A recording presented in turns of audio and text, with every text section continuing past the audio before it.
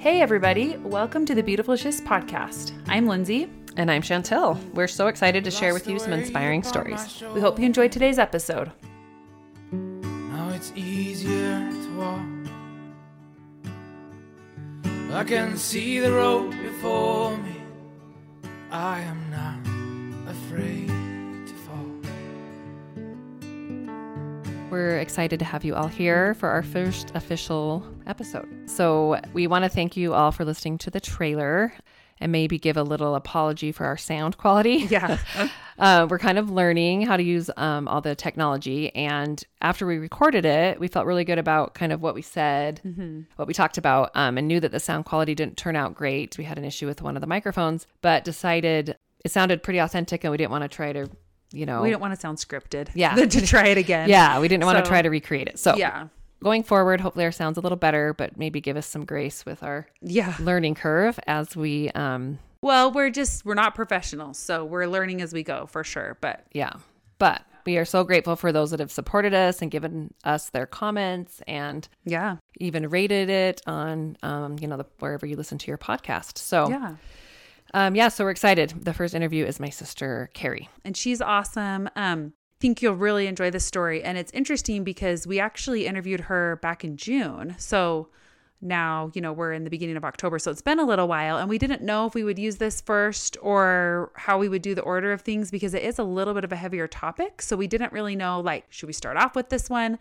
But we just really feel good about it. And even though it is a heavier topic, it ends in such a message of hope and healing that we really liked it. And it's fun because it's Chantel's sister. And so you get a little bit of a glimpse into their relationship and their life.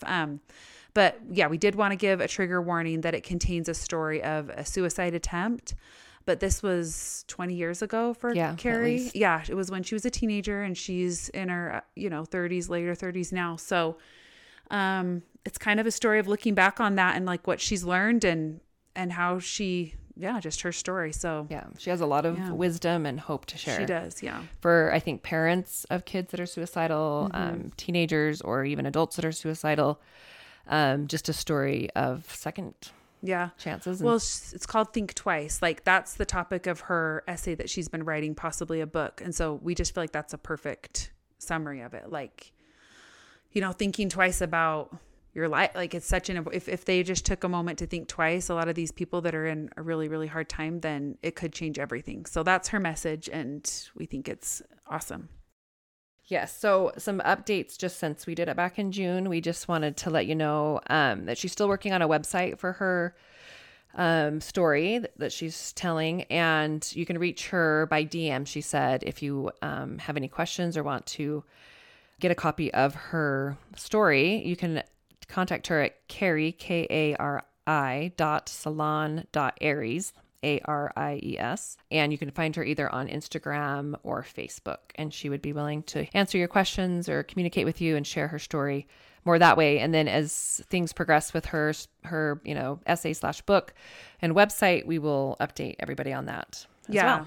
And if you follow us on Instagram or even Facebook, but Instagram links pretty well, we'll for sure link her Instagram page to the post about her this episode. So you can easily contact her that way and find her there. So So, and one other thing is we've probably had 6 or 7 interviews and a few in the works. We're kind of interested about our listeners and what topics are interesting to you. I mean, obviously the main topic is life transitions, but we want to know what kind of stories that you want to hear about. And maybe even if you have a story to share, or if you know someone that their story could help others. Yeah, for sure. And then also, like we said, we've already had quite a few people rate us, which is super nice. We weren't expecting that. So if you want to subscribe to the podcast, leave a rating, that's super helpful. It helps kind of spread the word for the podcast. So Okay. Thank you. So excited for you to listen to Kari's episode. So here it is. Okay, welcome to the Beautiful Shifts podcast. I'm super excited today because our guest is my sister. Hi, Kari. Hi. Thank you so much for being here. Of course. I'm just going to read a little introduction about Kari. Kari is a survivor, an entrepreneur, a birth mother, a writer, a teacher, and an advocate. She runs her own business doing and teaching permanent makeup and is working on a fun side plant business. Kari is happily married to her best friend.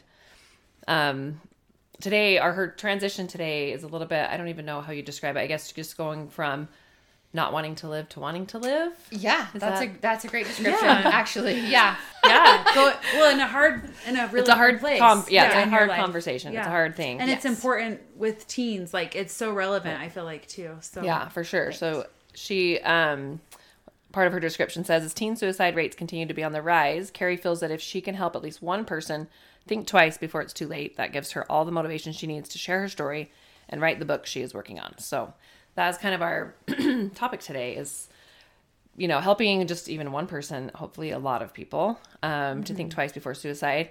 And that is the name of her kind of right now. Would you call it like a essay? Maybe More of an essay. Yeah. I don't know. I'm still trying to figure out if I'm going to have it published or just personal publish or how I'm going to launch it. But I just feel that I have a story to tell. And if somebody can get something out of it and just for that one split second think twice or just pause for just a moment before they turn the wheel, as you'll read about in my story, that I'll make a difference. Then it's all worth everything that I went through, and it's worth writing it and all the things that it's going to take to get it out there. Yes, for sure. I feel like that's like the biggest thing. I mean, Think Twice is like I feel like that's such a perfect title because I think most people, if they just thought a little bit longer and a little more, and I think attempted suicides of people that do survive, that is their thought. Like, wow, I'm so glad it didn't work or it didn't. Yeah.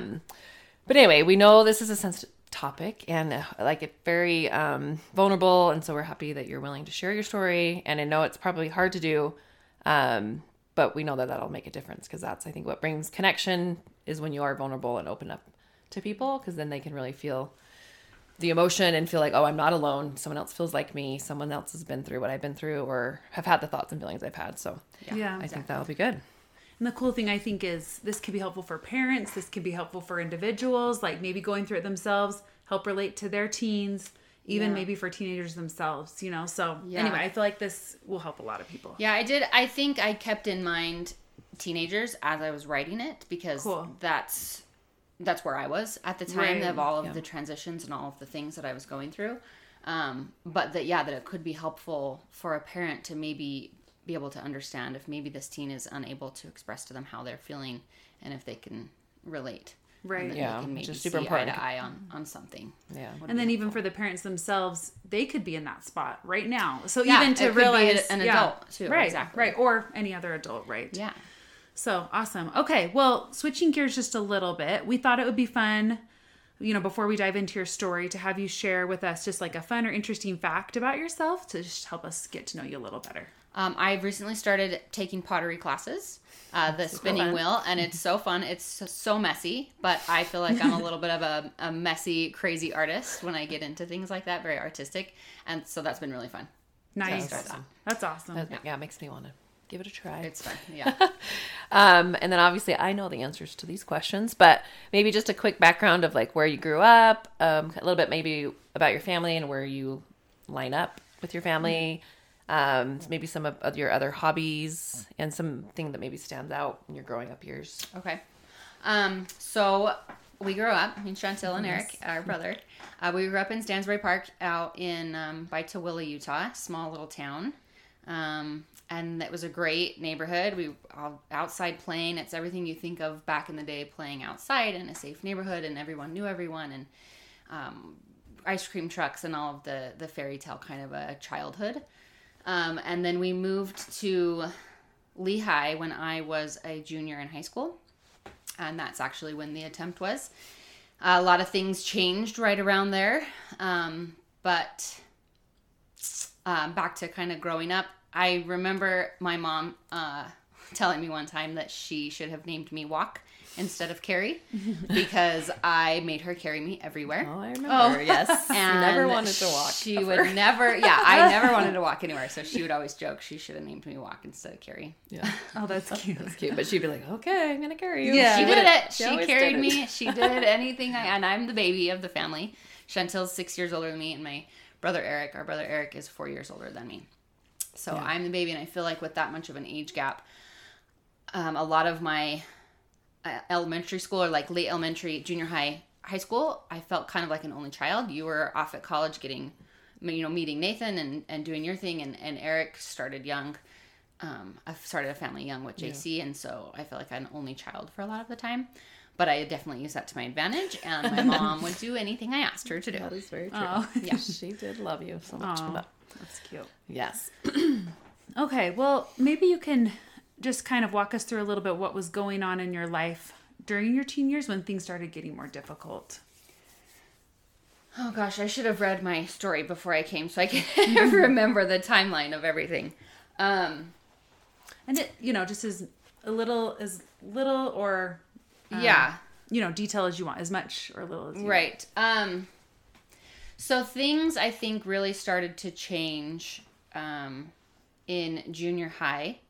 I started cutting, and my friends found out, and my parents, there's a whole long situation that happened, but essentially at the end of the day I was put on Prozac, and that was 7th grade. I think it was the very beginning of 7th grade, and that was kind of the beginning of it all.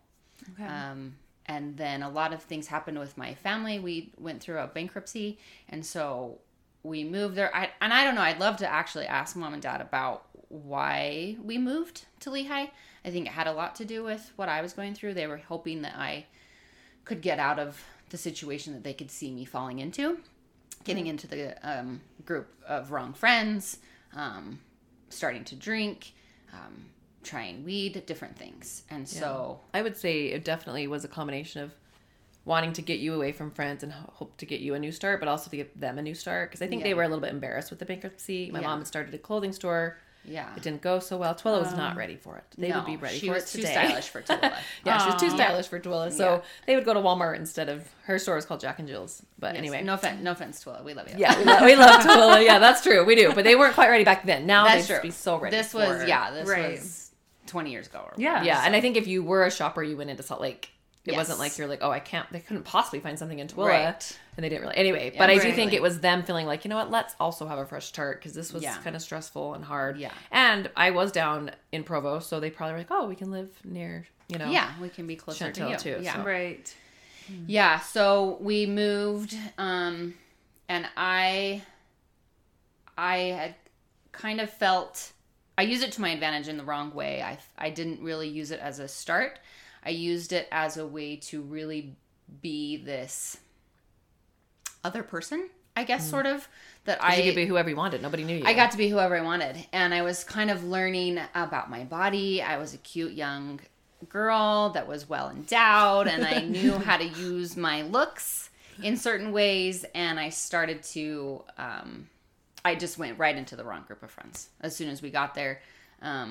And I think there was a few prescription changes that may have played effect in a lot of it. And I wouldn't say that I had a lot of suicidal thoughts. It was more of just like an idea, and I went with it. And it was just like the only option. Right. I don't even know this for sure, but when you were put on the medication, did you also see a therapist? Yes, I saw quite a few therapists. I'm trying to think of my first one. They were all very kind of short. Like, I didn't feel like they were a big part of my life. It was really more of like a way to get the medication. Right. It wasn't like you were developing it like a relationship with someone you felt that you could share everything with. Or that you felt comfortable with. I think I had maybe 4 or 5 total in all of my years, and I'd never connected with one. I would say there was one that was during the adoption, and Brad was amazing, and I was finally at a level that I could be honest with myself and with him and open up. But before that, that wasn't until I was 19. So back then, I wasn't capable. I didn't know how to be open or trust myself or listen to myself or maybe even know why you were being the way you were. Or why I didn't. I didn't understand why I felt the way I felt. And even though there is quite a bit of mental disease, I guess, in the family, our mom's brother committed suicide. He had schizophrenia, and our mom was on Prozac she was on antidepressants for as long as we can remember. Yeah, I think. And so that was just kind of the answer. Like what you did. Yeah. It's just what you do. You're having sad, scary thoughts, or you're being depressed and you don't know what to do with those emotions. You just get on an antidepressant. Right. And I don't know that necessarily aided in the situation. Right. I think I needed to learn to open didn't help. Yeah. So I was curious because, you kind of started off talking about your teen years when you started having episodes of cutting. Mm-hmm. And I just wonder, do you feel like that was linked more to anxiety or depression? Or, I mean, just for people that don't understand it as much. And even for myself. Yeah, I'm curious just how, what kind of got you to that point? And were you still having those kind of episodes later when we get to the attempt? No, yeah. So I think it was more anxiety filled and more of like, I want to feel something. But I didn't like what I was feeling. And so I wanted to feel something different. Not that I was numb yet, because I wasn't quite to that shut off point, I think, emotionally. But I wanted to feel something different than what I was feeling. And so cutting was a little bit of a way to get some attention. I did it in the middle of class. Oh, okay. Obviously, I think it was an outreach. It was somebody help me. But I didn't know how to ask or what I was even asking for. Right. That's what I was wondering. Is it something, was it I need attention of some sort and I don't know how to get it.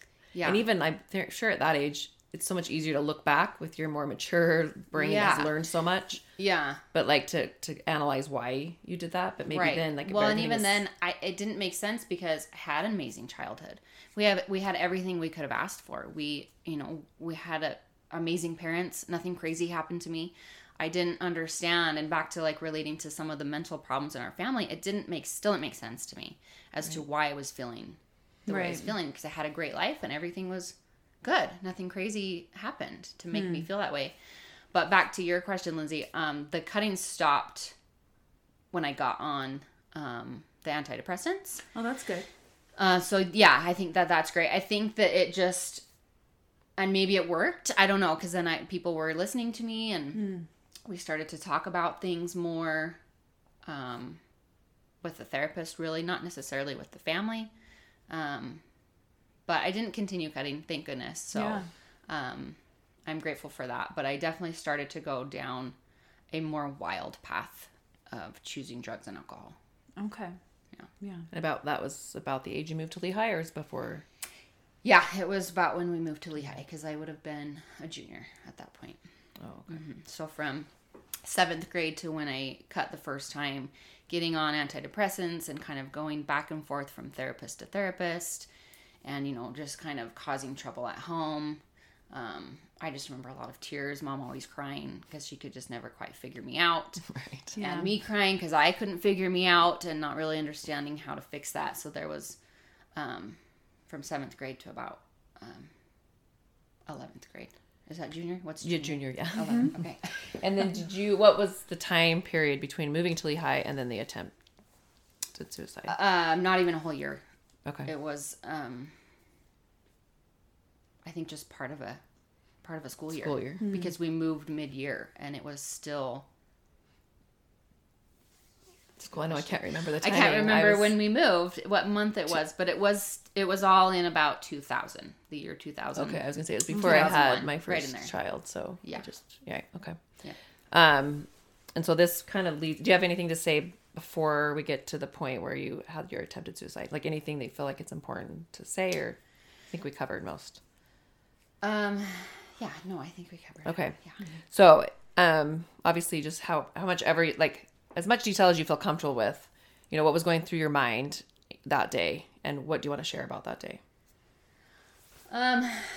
There's so many weird details that I remember, but there's also so many emotions that were not there that should have been there. By that point, I feel like I had become pretty numb.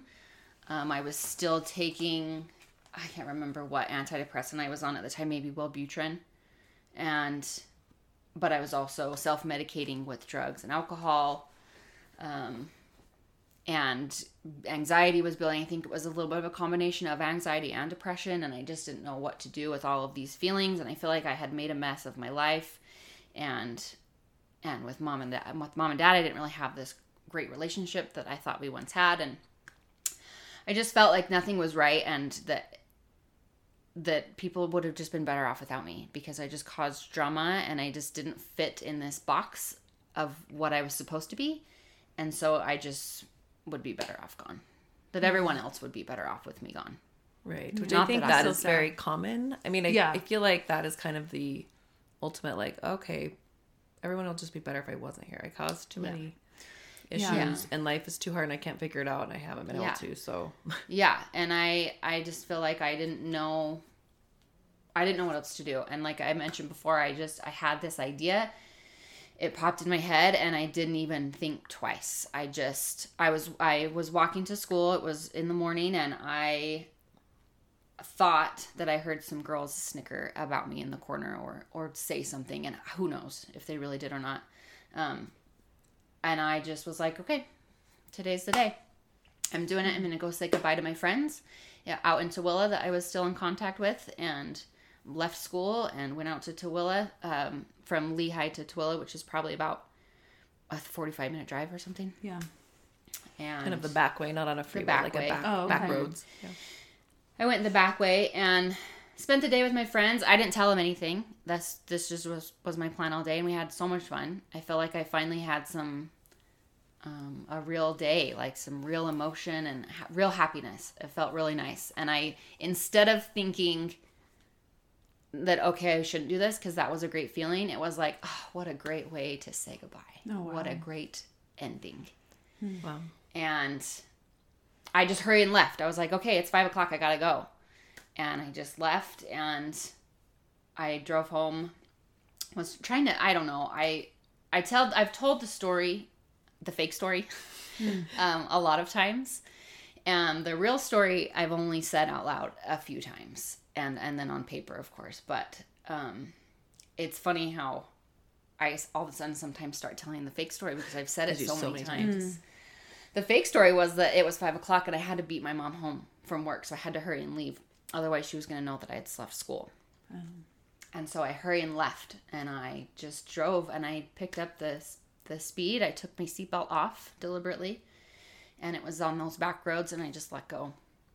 And I remember putting my hands over my head and closing my eyes tight. And the next thing, I felt like I was suspended in air. I remember my knees were up high, up close to me. And I was floating. I wasn't touching anything. I don't know. Wow. I think I hit a hill and had launched sideways. And the next thing I know, I'm on the ground. And, there's still not a lot of emotion happening in my mind. There was no logic. There was just this was just it. This is just a fact and it's happening and it's just what needs to happen. It's going to be fine. It's going to be good. And you don't think about other people. You don't think about your mom and your sister and your life and your future. There's no future. Right. This is the only option. And you'll have to read the story for all of the details, but somebody saw and I was life flighted and they found me and I had quite a few injuries and had my mouth wired shut. And, it was pretty intense. Wow. I do remember being in the hospital and still feeling so numb, so physically numb, emotionally numb, people coming in and out. It's kind of like in the movies where it's just like this weird fast-paced slow motion. I don't know. It's just a strange feeling of just kind of being numb to it all and not really paying attention. My mom was just always there in all of the hustle and the bustle and the visitors and the nurses and the doctors. Mom was just here crocheting. Always. Yeah. Sounds like her. Yeah. She was just always there in all of that. And we still never really discussed it a lot. It was still just kind of this hush-hush thing, this quiet thing. Oh, we must need to change her prescription. She must need to go see a different therapist. Maybe we need to take her out of school. And because of some of my injuries, I wasn't able to go back to school. I couldn't walk for a while. And so I did have to do homeschool. Maybe that helped. Maybe being away from peer pressure helped for a little while. I don't know. Sorry, this is like a hard conversation. I know. I'm shaking. Obviously, she's my sister and I love her and I feel so sad that she felt that way ever, that we'd be better off without her, because that's obviously not true. And we're so glad she's here. Yes. And I'm trying, it's so crazy because I'm trying to remember, I had Peyton, right? I think you just had Peyton. No, or maybe not quite yet. Because I feel like when we lived with you, you had your wire, Yes, you had Peyton. And you were home from the hospital. We were home from the hospital because I had a son, and because sometimes I think, wow, how did I not know all this? How come I wasn't there for you? Yeah, and you were going through your own stuff. Yeah, like I don't want to have like excuse, because you can still be there for other people even when you're going through your own stuff. But I had a son that was had meningitis, E. coli meningitis, and got hydrocephalus, and we were in the hospital for like almost 2 months during. I can't imagine what mom and dad were going through. I know, going through that with you and watching me, and then Eric was going through some like drama with his wife, right? Separation with his wife, and plus they had just had their bankruptcy. I mean, it was they like were just getting back on their feet. Yeah, so it was just a lot, and so much. And I think it was almost easier, and I feel so bad now, but I think it was almost easier for me. Like my reality was Peyton, and he was sick, and we were trying to get him better, and even after we brought him home, he still had like a PICC line, and we knew he needed a few more surgeries. It was easier to just be like, oh, Kari got in a car accident. Yeah. Instead of to really, let's really talk about the fact that Kari wanted to die. Right. And she tried to die. But she's here. To commit suicide. It's what do we do now? It's still so weird to say out loud that that's what happened. Yeah. Right. And I feel like for so long, I mean, I think even up till you wrote this, we still didn't really talk about it. No, we didn't. And there were a couple of suicides that I had heard about just a couple years ago, and that just more and more, and some people that were close. It was like a second cousin, and I just was like, it's time. I have a story, and I need to tell it, and I need to get it on paper right now. And it took a long time. It's heavy. It's a lot of stuff. And we'll get into more, because there's even more stuff. Right. This is literally just the turning point. Yeah. This is the very beginning of the story. Right. The transition's now, not. Right, exactly. Yeah, the transition's after the suicide attempt. But just a couple years ago, I finally just sent it to all my family members. I just said, look, here you go. Read it if you want. I'm going to put it out there, and I think you guys need to hear it first. I don't know if you know, or if you don't know, or if we pretend to not know. I still don't really know if Eric and JC knew or didn't know. But they know now. Yes. And so, yeah. But I think it's super important. I mean, we all have kids, my brother and I, that are like that age when you did that. And I think it's important to have the hard conversations. I think it's in our family, like you said, it was a very ideal childhood. Our parents were wonderful. They got along. They're a very good example of a good marriage. But we were very surface level when it came to hard conversations. Yes. We didn't. It was easier just to kind of avoid them and just kind of still be happy. Make lighthearted of it. Yeah. And call it a car wreck instead of saying what it really was. Right. And it was. Yeah. Yeah. Well, and I'm sure part of that too is you were all being sensitive to her, and you didn't know, like, should we call it an attempted suicide, or is it easier for her to call it a car? Yeah. I mean, she was in a very, sensitive point in her Yeah. life. And so I'm sure part of that too was just out of care for her. But it is interesting how when you talk about things, it's healing and, Yeah, I definitely felt that people around me were tiptoeing. Okay. For sure. Not sure if they would say something that would make me snap. Or, I think I did also, going back to my childhood, I think I did have freakouts. Like, I think I would emotionally freak out. Some meltdowns. I have some meltdowns. And that's a symptom of anxiety, Yeah. And even to that, I think the tiptoeing around Kari to not get her upset happened a long time ago. Right. That started very early. Or I remember Dad would always say to me, leave the bad Kari at home, only bring the good Kari today.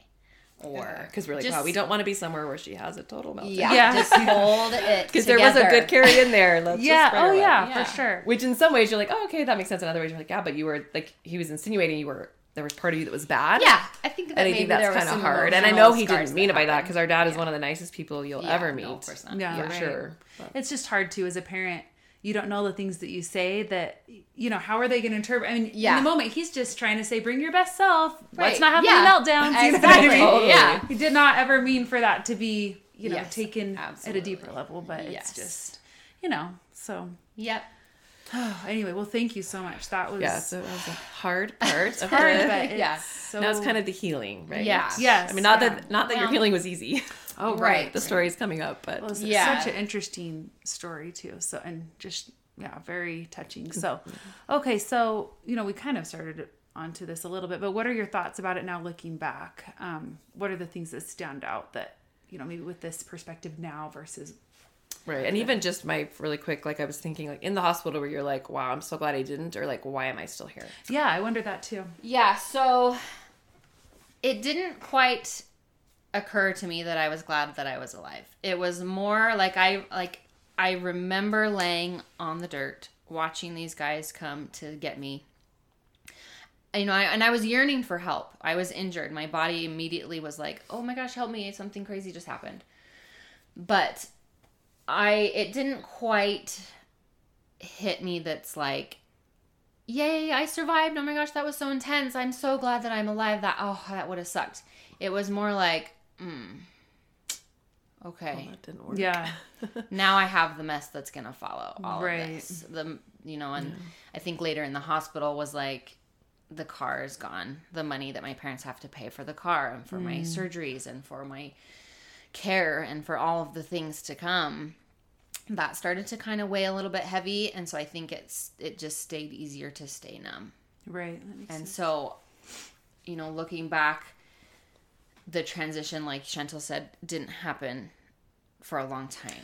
Right. Actually, I feel like I kind of skipped ahead. Maybe you can just lead us through a little bit what did happen after that, because we didn't, but I know there's a lot more to your story. So. Yes, a whole mess of crap happened. Yeah, but tell us, share as much as you want. I mean, Okay, we're yeah. here and we love, we're just enjoying this. So. Yes. Okay, so let's see. The quick synopsis is I couldn't go back to school for a while, for the rest of the year, because of my injuries. And that was all just very numb throughout all of that. I feel like getting back to school and less people talking about it. And then the fake story started and I graduated barely. Well, actually, let me back up just a little bit. Yeah. I was thinking you graduated at 17. You graduated at 18. Right. Usually, yeah. Okay. So I think I did graduate a little bit late, but I did end up getting a diploma with Mom's help. Thank goodness. I wouldn't have, or without her. I got pregnant the summer between 18 and 19. 18 and 19, graduating high school, I got pregnant and just trying to decide what to do. I had, gotten back into drugs and alcohol at that point, and finding out that I was pregnant was probably the best thing that could have happened to me. I got sober. I actually, with the help of my therapist at the time, got off of my antidepressants because I heard that wasn't a good thing, and I had just decided I wanted to be clean. I wanted to grow this baby, whether I was keeping it or not. In keeping it meaning raising it myself, Right. or placing him for adoption. And I just got clean. I just was like, this is it. I'm done. I was living with the guy I was dating at the time, the birth father, and I just came home. I just said, I'm done. Mom actually signed me up for hair school. She said, okay, if you can stay good and clean, then I'll pay for hair school. And I did it, and I decided to place him for adoption. I decided that a recovering addict and an addict as your birth father, we weren't the best parents. It wasn't going to be the best future for this kid, and I wanted to give him more opportunities and a better future. So I decided to place him for adoption. I stayed clean through the whole thing. It was a very traumatic placing of actually giving birth. The birth father found out, and you have to read the story, but it's intense, and some drama happened, and we were able to get Spencer, which is the name of my baby. I don't usually say my baby, but Spencer.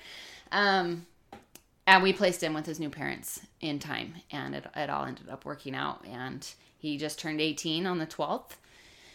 So that's awesome. But back to that time, oh gosh, there was the pregnancy and the adoption. There was a fire.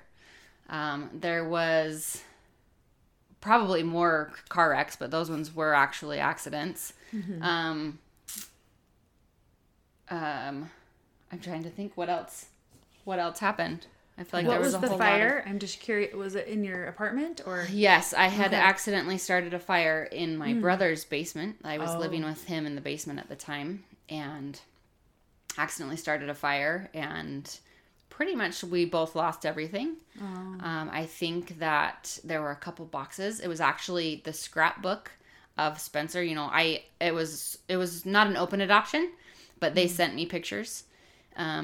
And I kept a scrapbook, and I think that was one of the only things that was saved. And that that's happened to awesome, actually be one of the boxes that was near the stove, which is how the fire started. And But the box was okay. the box itself, no. And the pictures are sort of melted, and they actually still to this day smell like fire. Oh wow. But the scrapbook itself was somehow, most of those pictures of Spencer were protected. Oh, Which is wow. pretty cool. That's way cool. Yeah, I was just thinking, I think I was talking to Lindsay about this earlier, that I feel like two of the biggest like events in your life, the attempted suicide. Yeah. I was dealing with a very sick baby. And Yeah. then when you gave Spencer up for adoption, I was pregnant with my daughter, Yeah. Whitney. Yeah. And so I lived in right. California. I didn't live in Utah. Like Yep. it was almost like you weren't really pregnant because I didn't Yeah. see you. I was just... And then it was far away. Yeah, and I know it was really, hard. I do feel like mom and dad supported you in your decision to give the baby up. I think Yes. it was hard for them and they were sad, but at the same time, they were super supportive. Yeah. But I have like this weird still sister guilt where I was like, wow, I wasn't there for her that time either. Like Aw. I was having my own baby and it was a happy thing. And you Yeah. had a baby that it was a sad thing, really happy day for Spencer's family. Right. For sure. And then you guys came and visited us in California Right to see after. Whitney. And it was a very like interesting. It was weird, I kind yeah. of felt like I was taking care of you and mom and dad. Like, Yeah. because I felt this like, okay, they're so sad and I want to be happy and I know they're happy that Whitney's here. That doesn't take away the happiness of Whitney, but yet there was still like a kind of a Just dark a cloud sadness, yeah. and a sadness. And I just wanted, and I do feel like Whitney was healing. I feel like, Yeah. like, okay, let's see this baby and love a baby. And I had worked really hard to graduate hair school. Like, hours. I think it was literally mom and dad picked me up from hair school, finishing my last hour to drive to your house. And so wow. it was a really healing time. It was a great closure. I had finally accomplished something, I felt like, in my life.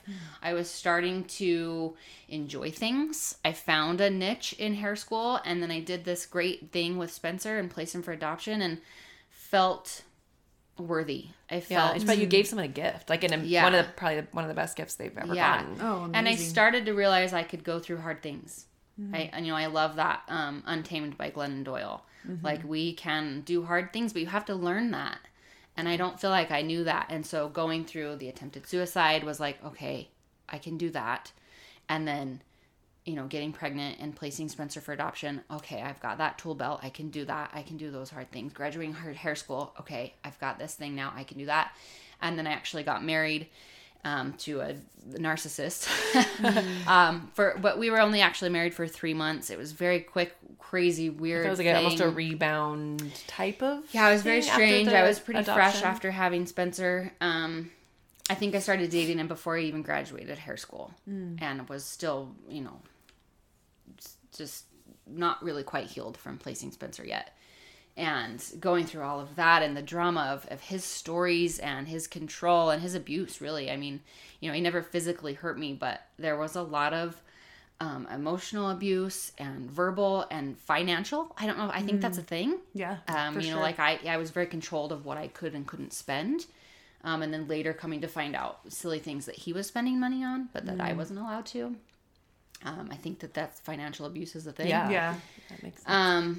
And then going through all of that and being like, I was in an abusive relationship and I got married and now I'm getting out of it and getting divorced and being able to cut that off and heal from that and like, okay, wow, I can do things. I do this life thing. Yeah, I remember actually, and I'm sure you felt like, oh my gosh, I just got divorced. Like another, like something else I couldn't do. But I was like super proud of you. Yeah. Because I, like knowing him, like there was something wrong. Yeah. Yeah. But us all wanting to be supportive of you and okay, we can learn to love him. We can kind of, and then really quickly realizing like, wow, he has some major issues. Yeah. And you were like, It was I just want out spiraling. now. Yeah. And it was actually a phone call with you, I remember. And you were like, if not now, when? If you're not going to leave now, then when will you leave? Yeah. And it was like days. I think, that I had just made up my mind of like, okay, I'm doing this. Yeah. I'm getting out. And that's really brave. Thanks. Especially sure. after going through all what you did, it would have Yeah. been easy to stay and just be Yeah. like, And just be this numb. is comforting and, because I'm Yeah. used to this. And you know what I mean? Yeah. So, And I think I had learned, like, there are things that are enjoyable. Hair school was fun and doing hair was exciting. And I started to make friends. And, you know, I did get back into drinking. Luckily, not so much the drugs, but I started to find fun things. And, you know, I was old enough to drink at this point in time. And life started to sound better than it ever had, I think. Even though I still had all of these crazy things happen to me and all of these choices I made that led me down this path and this mess of things, you know, I still am grateful that I lived. I'm still am grateful that I survived and that I'm here to tell my story, even though all of those things happened. Yeah, and that was afterwards. years after the attempt, really. Like, not a ton of years, I guess. How many years after did you get married? I mean, how old were you when you got married? I was 2021. Okay, for some reason I was thinking you were older, but maybe that was... Yeah. and how long did the marriage last? 3 years. No, I'm sorry, 3 months. Yeah, 3 months. No, 3 months. 3 yeah. months, okay, And I that think was an annulment was kind of the idea, but you could get out 3 faster months. with a divorce, and you were just like, I just Okay. need out. So Yes. you could tell pretty quickly there was a lot of things wrong with that. Yes. So we actually kind of dated for about a year. Okay. And then we got married. I think it was September of 2011. Yeah, because Anyway, you come up from California. Yeah. And no, I don't know. Don't quote me on 2011. That doesn't sound right. And I just lost my train of thought. Just how long just Yeah. the marriage was quick and short because Yes, you knew very yes. quickly. And you Yeah, did there were have so some many red flags. I'm You sure can looking back, you saw all the red flags. Oh, so many. Yeah. And if you could so have many red flags. that many problems in 3 months, like it's a very, but like I Yes. said, it's still super brave. I mean, Yeah. to take that, you know, and knowing that maybe people would judge you or people would, Yeah. you know, and Yeah. but you And were imagine just- having a child with him, and then Oh, he would I'm so he would glad. have to be part of your life for always. Yeah. Yeah, I'm so glad. I'm so glad that we, you know, didn't get pregnant. That's great. yeah, And that I was able to step away. And then I had my parents, you know, I kind of talk about that in the book as well. As like after each event or trial or whatever you want to call it, I go back to my parents. Every time I go back to their house, and you know, they moved a couple of times here and there, but every time I go back for solace. Yeah. And I'm able They to always had a place for you. regroup and just take a breath and kind of just have the space to figure out what my next move is going to be. And I know a lot of people don't have that, so I'm so grateful. And I do feel like, that I know, do.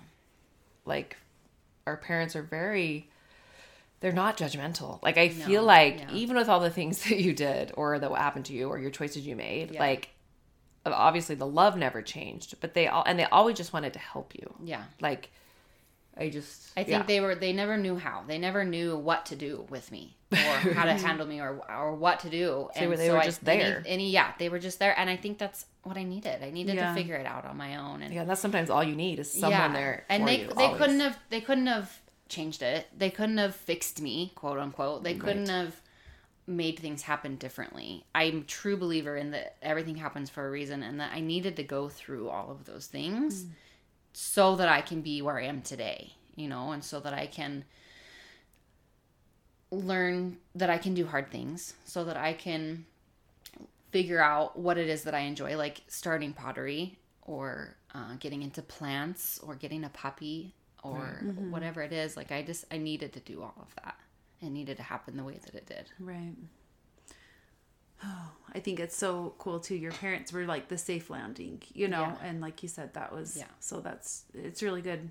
I do feel like when you were talking about, oh gosh, I wasn't going to cry, but we were talking about mom just being there in the hospital, and she was just always there crocheting right next to you. Yeah.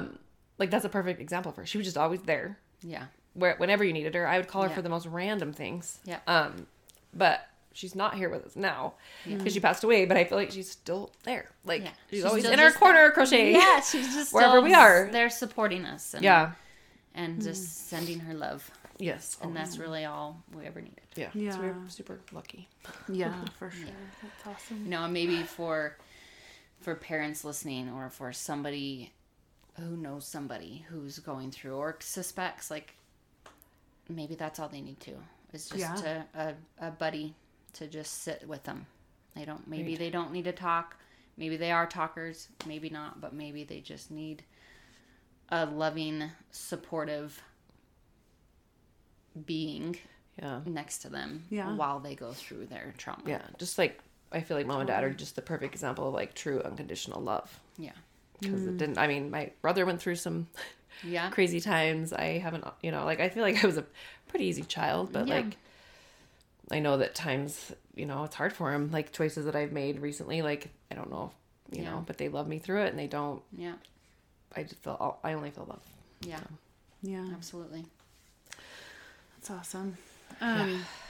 Well, your parents are for sure. I mean, this is just, I don't know. It's great to listen to and hear. It's something to aspire to for sure. Yeah. So, okay. Well, I thought maybe we could talk about, now that we're kind of maybe now looking back more at some of these things, like what's maybe the hardest part of looking back at that? Just the time of your life where you felt like maybe it was better not to live. What's the hardest part now looking back to that? I think still just accepting or saying it out loud. I tried to kill myself. I tried to take my own life because I was in so much pain, and I didn't want people. I thought people would be better off without me. Like just that, saying that and owning that and feeling that is still the hardest part. Yeah, for sure. It makes me sad for little me. Yeah, like that sucks, and for anybody else feeling that way. And I guess that's that's why I'm doing it, is because there are people out there that feel that way, and I felt that way, and we're here with you, and we love you, and read my book, and I will support you. Yeah, I'll be your supportive person crocheting in the corner. Right, there you go. Yes, think twice, please. Yeah. Please, well, that's please. what I love about your story is, you said even with all these hard things that you've gone through, you're still so glad you're here. And I love that message so much. I think it's so powerful. For sure. So maybe we could describe, because I think this is a huge part too, is like your healing journey and maybe some of the new perspectives that you've gained because of your experience. Okay. I think it started, I graduated hair school. I found a salon that really fit my vibes at the time. I found a group of friends that I loved. I started reading self-help books. The Power of Now by Eckhart Tolle, I think, played a really big part in me learning about meditation and energy, and just got me out of my head space and into more of my soul and my mind space, which I think was healthy for me. I had, after the pregnancy, I got back on antidepressants and was still on them here and there for years. And 5 years ago, I think now, which would have been, I don't know, still probably 16 years that I was still on them after the attempted suicide, that I slowly weaned off with the help of my doctor, and that I was able to also learn that hard thing, that I can live life not on antidepressants. They started to make me feel very numb, and that was just a really old familiar feeling that I did not want to get back into. So learning how to do that and learning how to feel my emotions, I describe it sort of like when they start to get really heavy, or maybe it's anxiety as well, I don't know, but that there's a gate there with my emotions, and rather than just making that a padlocked, huge, thick 7-layer gate, that it's a gate I can see through, and I can lock it or I can unlock it, but I can see what's there, I can feel it, and I can let some in, and that's okay, and I can feel it, and then I can kind of just sit with it, and kind of learning how to do that and manage that, I think helped a lot. Learning about what your triggers are. I talk about that in my book as well. Your triggers aren't anybody else's problem. They're your own situation, and they're your job to manage. And so learning what those are and how to manage them and care for that, and manage your own emotions. So that started to help. I'm trying to think of what happened after that. I think I met my husband, and that helped a lot. He's been an amazing rock in my life, definitely. He's a talker. Man, that guy likes to talk about his emotions. He is a analytical, deep, complicated man. And I am, And we love him. and we love him so much. And I am simple. I am very simple. I am sad or I'm not. There is pain or there is not. And so he helped me a lot to dive into a little bit deeper into those emotions. And I think that even though it was so hard and really super scary, that it helped me to understand it a little bit more. It helped it not be so scary of like, okay, this is sadness in a missing my mom kind of a way, and that's okay, and I can feel that. Or this is a sadness of like, my life is getting a little messy, and maybe I've made some choices I'm not proud of, or whatever the situation. So that's helped me a lot. And I think another big pillar for me was reading The Miracle Morning by, his name just slipped my mind. I've heard of that. I haven't read it, but I've heard of it. Hal Elrod. That was a game changer for Cody and I. Cody, my husband. We did it. We went full in, and we've been doing them for years. I think I've read the book 6 times when I feel like I'm falling away. And it's just it's a morning routine. It's as simple as a morning routine. But one of my triggers is sleeping in. That's a big trigger for me. And so getting up and having something to do in the morning, a reason to get up.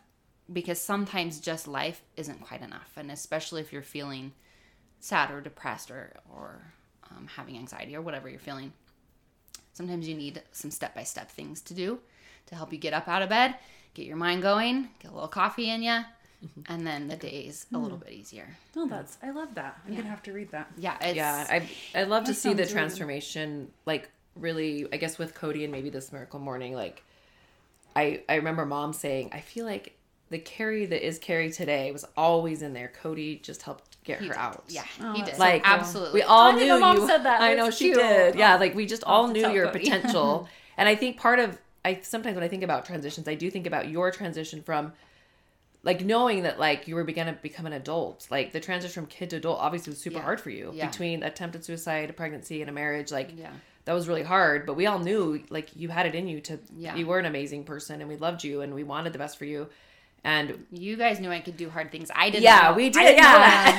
Yeah. And I feel like Cody, and it's probably why a marriage can be so cool. It isn't your family that's known you forever, whatever. It's this person that comes in your life that loves you for you. Yeah. And then was the person that could help bring that out of you. Yeah. Like to help you, like even just with starting your own salon and your own business. Like he gave you like those tools really encouraged that me you had to in you. But I think more. he was, and he's obviously, he is very goal centered. Oh yes, he is. So you make goals and then you accomplish them. That is the only option. Yeah. Yes. That's cool. Which, so we obviously have loved Cody and he just him, as an individual, he's an awesome person too, but we've loved what he's done for you and how he's helped you for sure. That's so cool. Like I love, bringing you two together and bringing out the best in each other. And so because you guys know this and me and the other listeners don't as much. So how long have you two been married, and at what point did you meet him? So Cody and I have been married now for 8 years. Okay. We met when I was 30, which just gave away my age, but we're the same age, so that's okay. We've been married for 6. We've known each other for 8. And we met, right at that transition of when I was talking about how I was finding my friends. I worked at this salon called Jagged Edge, and it was just a great place. And I was reading the self-help books, and I was starting to explore and expand. And I decided to leave the group salon and go do booth rent and get off on my own. And I actually met Cody at the club kind of right around that time. And he was just on a guy's night, and I was on a girl's night, and it was like the movies where it was just us in the room, and nobody else was there, and we were the only two dancing. fun. And some girl had unbuttoned his shirt, and I went back over and I buttoned it back up for him, and I said, "Keep it classy," and I walked away, and then we ended up dancing later. And I didn't find him, and I was like, I gotta kiss that guy. Oh my gosh, well, I don't know where he's at, but we had to leave, and so I didn't find him. I never found him. And a couple days later, my friend called, and she was like, "Hey, can I give your number out?" And I was like, "Oof, to who?" She said, "That cute guy from the club." She's like, I knew his friend, and he called me, and he's looking for you. And I was like, "Oh my gosh, yes, please." So, and then I feel like all those other changes happened. You know, we found the Miracle Morning right around then. We did this other thing called the Forum, which was, I think it's called the Forum. It was kind of like a self-help 3-day program. But it also dives really deep into like the stories that you have and the stories that you've built based on, you know, like we talked earlier, the little things that your parents say or the little stories that happen in your life and the story that you've made it into, this big, heavy thing that you carry around. So that really helped, I think, with a lot of just silly things that I thought were things that aren't. So that was kind of cool. And then, gosh, just I think all of the Untamed by Glennon Doyle. It's just I'm reading it for the second time in a row. Yeah. It's very good. Yes, I have read it twice. I've read but it just well. you find the things that start to work for you, whether it's friends and talking about it. For me, it's books, and my husband, absolutely, and my family, of course. That just being with them. I think we still don't go super deep with our family. I feel like you and I are You to and that I, point. yeah. And I feel like with Dad more since Mom was passed, I feel like I Yeah. had deeper conversations. But Yeah. we can definitely work on that. Yes, but there's still a solace, even still. Yes, for sure. You know, when it's been a You while. feel loved and accepted. Always. Yeah, when we haven't gotten together in a long time, and then we finally do. Every time we leave, I'm like, that was good. I was fulfilled. needed Yeah. Yeah. Even though it's chaotic and we're loud and Yeah. A lot going on. but I still have my family. So you kind of you got to learn. Well, you know, I learned. Not you got it. You don't need to do anything. This is just what I did, and I found little tidbits along the way. And I think still, again, it wasn't like one thing that made me realize, or one thing that fixed me, or one thing that made life better. It was just, again, the whole bunch of things. That I continue to make sure that I do. I know that when my Miracle Morning falls off, I start to sleep in and I start to feel kind of sad, and I'm eating a little bit more junk food, and certain thoughts start to creep in. Not necessarily that I want to kill myself, Right? Because I want to live, but that just sad thoughts that aren't the real me, that aren't my real thoughts, but that I can catch that and get back to my Miracle Morning. I get back to going to yoga. That's another one. Yoga's a big one for me. I know that when I'm slipping away from yoga, that I'm slipping away from my real self, and I need to get back. Yeah. And it's super important. I think we all have different things, whether it's the getting up early or exercise or good conversation or touching base with, you know, the people you love, whatever it can be. Like you need to find those things, or hobbies. thing. Hobbies are big one for me. I've huge, never really been into hobbies, and so that's a new one that I'm adding. Yes. That This hobbies is are... Lindsay and I's hobby. Yeah, this is There you go. Yeah. Yeah. Well, I really like how you said that at some point you said that it makes you feel like yourself. You know what I mean? Like the best version of yourself. So find the thing that can make you feel that way. I love that. Yeah. When I'm a messy artist, that's what that is. Yeah. That's your true self. Yeah. And then maybe if people are getting confused because I keep talking about hair, Right. I recently, about 4 years ago, have transitioned over to permanent makeup, which was just another little tool in my tool belt. I wanted to learn a new thing, and I did hair for 17 years, and it was an awesome thing and a great tool that did help me feel like myself, that I got to be creative. And that is a meet creative friends and talk to people. Occupation, right? Yeah, that's awesome. For sure. Okay, so maybe you could just tell us a few of the lessons you learned or advice you'd like to offer. I mean, I feel like we kind of already got into that, like find your thing that makes you tick and stuff. Is there anything else you'd like to add to that? Yeah, one of my good friends, Melissa, refers to it as find your medicine. Find your own medicine, whatever that is. And if it is actual medication and that's what works for you, and you have a doctor and a therapist you love, then that's okay.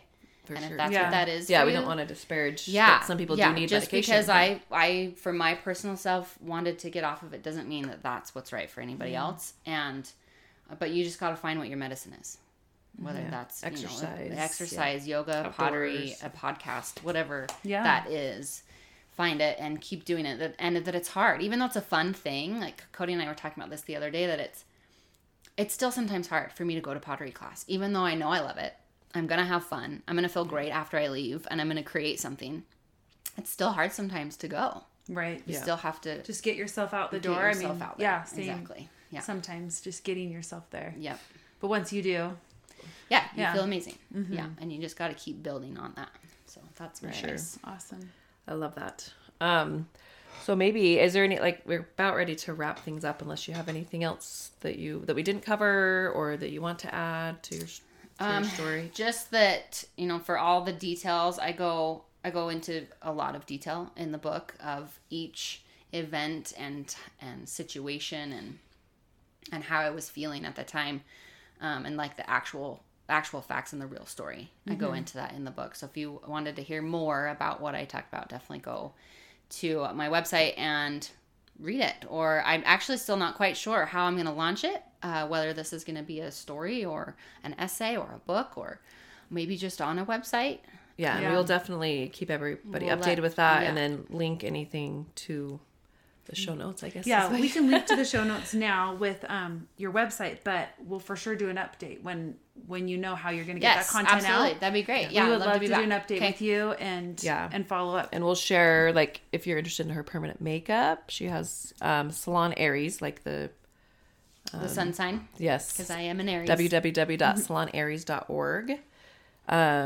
As well as she teaches classes as well. So you can find her there. But to wrap things up, just because we talk, our podcast is called Beautiful Shifts, and what we want to find is the beauty in the different shifts and transitions that people go on, go in through their lives. And I feel like obviously you've shared a lot of different things you've learned that is beautiful. I mean, it's so hard, but you can find beauty in the hard things. And I think you kind of talked about this as well, but maybe you want to add, like, how do you find beauty in life right now? I mean, you talked about your miracle morning and pottery.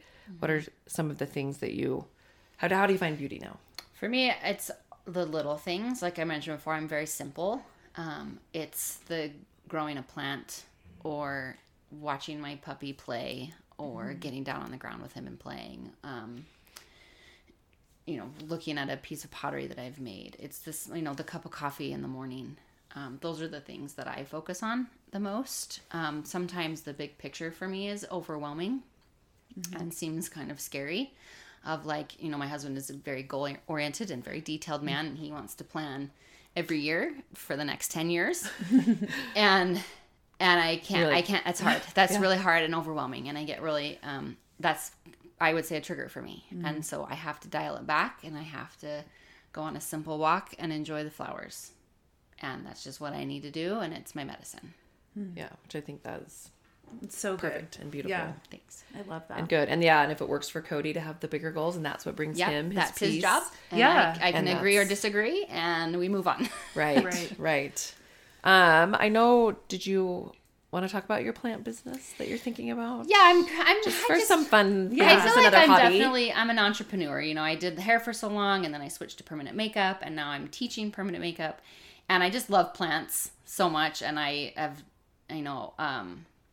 started propagating them, which has been really fun. So I've been trying to come up with a fun plant business. So when I get the website to that, we'll definitely link that as well. And when I come back, we'll talk about that too. So that's kind of just like that's just another creative thing. We can have Kari back to talk more about the process of what you decide to do with your story, and then with my current business or maybe your new business. And maybe it's a whole different business. Yeah, maybe by then you'll have a different because I just like creating things. I think is the joy of it. So I would love that's that. one of my hobbies. For sure. Yeah. So cool. Well, all right. That was so good. Thank you. Thanks for having me. That was awesome. That was a lot. I know. But what's really cool is I was like, oh, this is such a heavy subject. It's so hard. And obviously I got emotional. It's you, it's my sister, and I love you.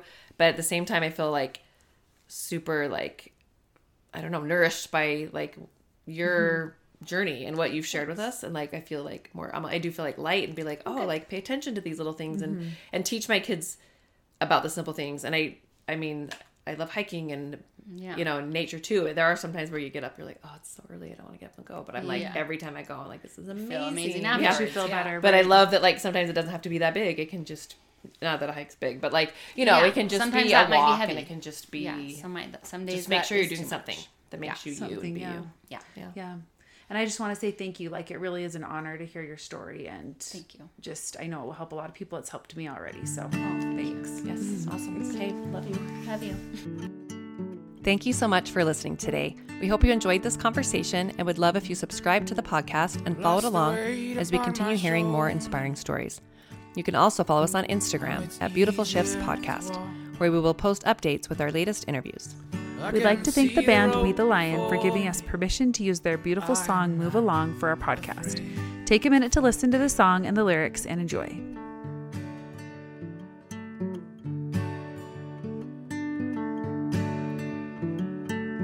I find a way to know myself. All my thoughts are mine again, and begin to understand where to go. Now it's time to move along. Now it's time to move along. Take this journey as my own. Feel the strength right in my bones. All I want is to believe life is my own. Life is my own.